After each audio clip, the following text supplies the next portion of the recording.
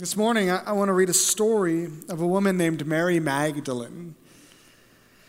We find this in John chapter 20. You don't have to turn there. I'll just read a few verses 11 through 13. Now Mary stood outside the tomb crying. As she wept, she bent over to look into the tomb and saw two angels in white seated where Jesus' body had been, one at the head and the other at the foot.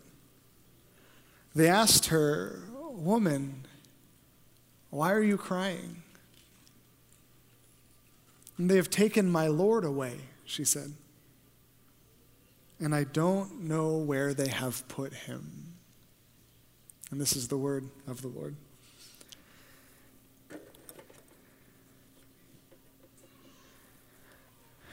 In many ways, you can argue that there was no greater love than Mary's love for Jesus.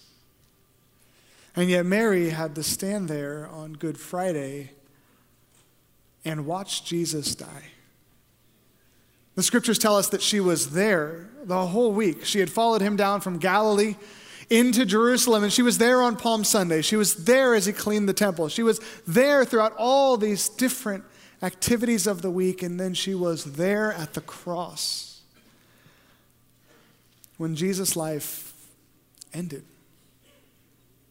When all the disciples had scattered, she was there. And she was there when the men came and took his lifeless body off of the cross. She was there when they brought him to that garden tomb. She was there when Nicodemus brought 75 pounds of myrrh and the aloe, and he prepared Jesus' body for its final resting place. Mary doubtless watched as the men ripped open the aloe and spread the gel all over Jesus' skin as they piled these 75 pounds of myrrh on top of Jesus and wrapped his body like a mummy. She was there and she was watching as her God was dead.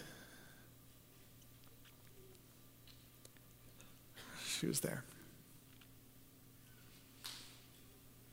We read the Easter story and we know that Jesus rose. We know he ends up alive. We know that his death was only temporary, but Mary didn't know that. All she knew in that moment was that the man that she had devoted her life to, the man who had served her, the man who had cast 7 demons out of her, the man who had done so much for her transformation, the man that she had followed and said, "I want to be with him. He's my rabbi. He's my teacher." She saw him there laying in a grave, and then the stone covered it up, and they sealed it with him behind the wall. I don't know if you've ever been in a season in life where it felt like God wasn't there. It felt like God was absent, distant, felt like God was dead even. Mary was there when he was. And what do you do in a moment like that? If you've ever experienced death before, what do you do when someone you love has been taken from you? The scriptures tell us that Mary went home on Good Friday and she made perfume. And kind of like Clarissa's perfume bottle that we saw in the video, Mary probably had some sort of jar that she used to carry these aromas and essential oils and spices that she made on that Good Friday evening. She had just watched Jesus be buried, and she grabbed some myrrh of her own and some frankincense probably and some aromatic spices, and she crushed it up, covered it with oil, heated it, and waited as it cooled. Her house filled with all of these aromatic smells. In a sense, it felt like she was starting to plan his memorial service, getting ready to bring flowers to his tomb on Easter Sunday. But for Mary, it wasn't flowers she was bringing. She was bringing these ointments that she could go in and rub on his body one last time, to bring some more fragrance to a decomposing smell in that room, to bring a glimpse of light and life into a dark and sad place, maybe to get some closure, or maybe because she didn't want to let go yet. She prepared spices to bring to her dead God, Jesus. Nightfall came, and the Sabbath began. When no work is to be done on the Sabbath, even going to visit a tomb, never to go and see a dead body, and so Mary just waited. The women with her just rested. They held their spices. They kept their jars of perfume. They waited for Sunday morning. And finally, when the sun was close to rising on Easter Sunday, the women left the house, and Mary led them to the garden tomb, wanting to catch one last glimpse of Jesus before he was gone forever. I wonder what Mary's game plan was. Like, she had seen the stone in front of the tomb. She had seen the soldiers in front of the stone in front of the tomb. What did she think was going to happen when she got there with her oils? She just going to ask politely? Was she going to just move the stone herself? Was she going to bust her way through it? What was going through her mind as she was coming up to that tomb, knowing that it was locked and closed for good? In a moment of grief, if you've ever been in a place like this, sometimes we're not thinking rationally. Maybe she wasn't. Maybe she thought, I'm just going to get there and I'm going to figure it out. I need to see him. I need to be with him. I need to touch him one last time. I need to feel his cold, dead skin on my hands. I need to do something to show my devotion to my Lord because I love him. And he's gone. The devotion that Mary had towards Jesus is breathtaking, beautiful, admirable. And yet, as we read this story, I'm reminded of two things. One, Jesus wasn't dead on Easter Sunday. Mary didn't know that yet. And so, two, in that moment that Mary thought she was being devoted to Jesus was actually Jesus' greatest act of devotion to her. Mary's devotion led her to the cross on Good Friday. Mary's devotion led her to the tomb that afternoon. Mary's devotion led her back to the tomb on Easter Sunday. But Jesus' devotion to Mary put himself on that cross. Jesus' devotion to his people is why he paid the sins of the world. Jesus' devotion to us and to Mary is why he went into that tomb in the first place. And Jesus' devotion to us is why he raised from the grave and conquered sin and death so that someone like Mary and someone like us could rest in everlasting life. And Mary arrives at the tomb on Easter Sunday, and she sees in the distance that it's open. You would think at first that she'd probably be excited, right? Now she can go in there and bring her oils to Jesus, her spices to Jesus. But I don't think she was excited to see the tomb open on Easter Sunday. Imagine you came home from vacation and your front door was wide open. You're going to be excited? Oh, someone unlocked it for me. Now, Mary's probably wondering who opened that tomb and where are the soldiers who were guarding it. And tomb robbery was a thing in the first century. People would go and plunder tombs. They'd find people who were buried with their valuables from this life, and they'd take them. They'd take the gold. They'd take the expensive things, the pottery, and they'd steal them and leave the corpse with nothing around it. And most likely, Mary's running through her mind as she's getting close to the tomb. What would they have taken? Jesus didn't have any possessions. All he had was the tunic wrapped around him and the myrrh piled on top of him. There was nothing else in there. There were no bodies in there besides his. What would they have done? And so she's probably praying as she walks towards the opening of that tomb, God, the same thing you would pray if you walked into your house when the door was open after vacation. Let it look the same as it did when I left.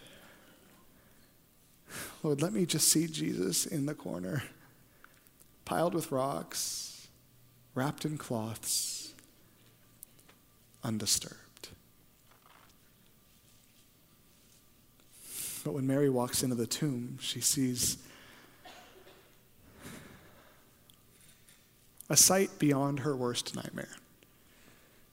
The worst case scenario probably for Mary is that someone just tried to steal what they could, that they would unwrap Jesus' body, that they'd gather up these expensive myrrhs, and that they would take it all into the distance, and she'd come and find Jesus lying lifeless on the ground, disturbed from his slumber, and she'd have to rebring dignity to her dead friend. But when she comes to the tomb, she finds that it's worse than that. The myrrh is there.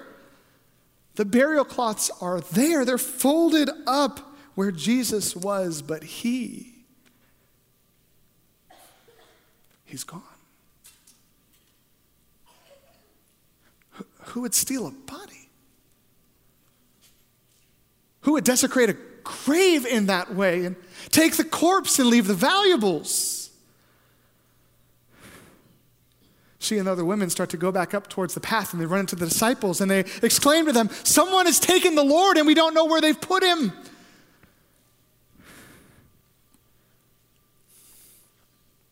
Mary comes back to the tomb, standing in her darkest moment. I notice that sometimes God likes to meet us in our darkest moments. Have you noticed that? Sometimes God meets us on the mountaintop. He meets us at a retreat, or he meets us in the scriptures, or he meets us during worship, or he meets us in community. But a lot of times, God's most profound work in our lives happens when we are at rock bottom. I think of Clarissa from the video. She's trying to do her best to make a better life for her daughter and make sure her daughter doesn't end up like her, and then she finds out that her daughter just wants to be like her.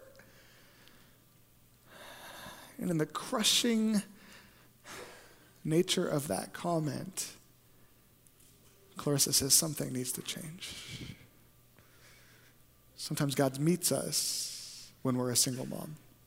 He meets us after he leaves, the man leaves us. He meets us in the rock bottomness of our addiction. He meets us after our relative passes away. He meets us in our crisis. He meets us when our finances fall apart. He meets us when death is imminent. And for Mary, after she watches Jesus suffer, and she watches Jesus die, and she watches Jesus be buried, and she watches his tomb be sealed, and she comes back to anoint him, and she realizes his body's been stolen, and she tells the disciples that the Lord is gone. That's when Jesus meets her. She comes into the tomb and she sees these two angels sitting there, and she doesn't know who these men are, and she looks at them and they say, "Why are you crying?" And she tells the angels the same thing that she told the disciples, but she personalizes it. She says, they've taken my Lord, and I don't know where they've put him. And in that moment, she hears a voice from behind her. And she turns around and she thinks it's the gardener at first, but he says, "Mary. Mary." And through her tears and through her grief and through her franticness, and she knows that voice. She's heard his voice before. She's heard that voice cast 7 demons from her life before. She's heard that voice cry out, "Father, forgive them, they know not what they do," before. She's heard that voice say, "This is your mother, this is your son." She's heard that voice cry out, "It is finished." She's heard that voice cry out, "Into your hands I commit my spirit." And now she hears that voice cry out her name.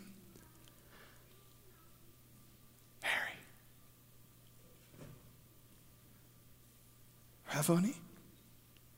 Teacher? Is it you?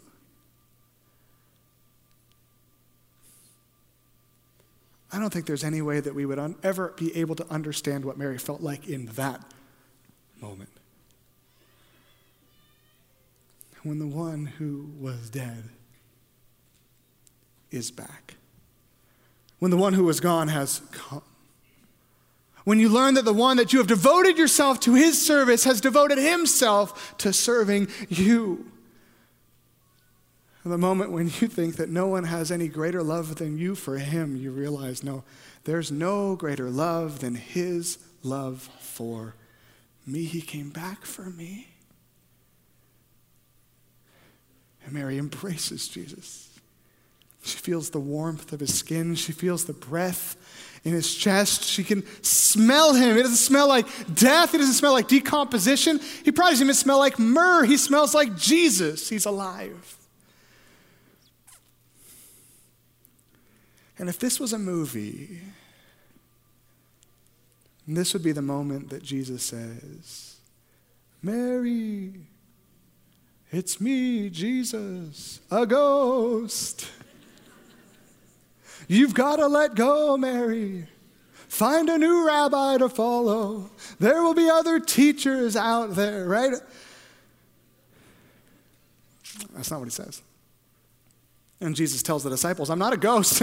Ghosts don't have flesh and blood like I have. Touch my side, touch my hands. It's me. I was dead. I was the one on the cross. Yes, I was covered in 75 pounds of rocks. Yes, I've emerged from the grave, and it's real me, and I'm back. He does not say I'm a ghost. But he does tell Mary to let go. He says, don't hold on to me. Because I'm only going to be here for a little while. Mary, I'm going back to the Father, and I'm going to prepare a place for you there, and then you're going to come and be with me.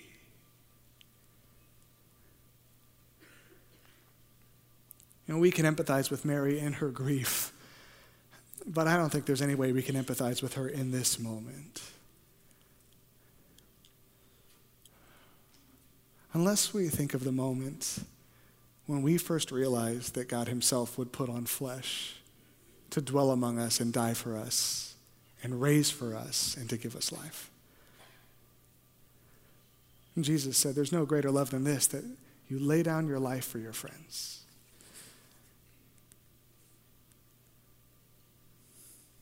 And that's what he did for us. That's what he did for her. And she's just standing there wondering, what do I do with this perfume?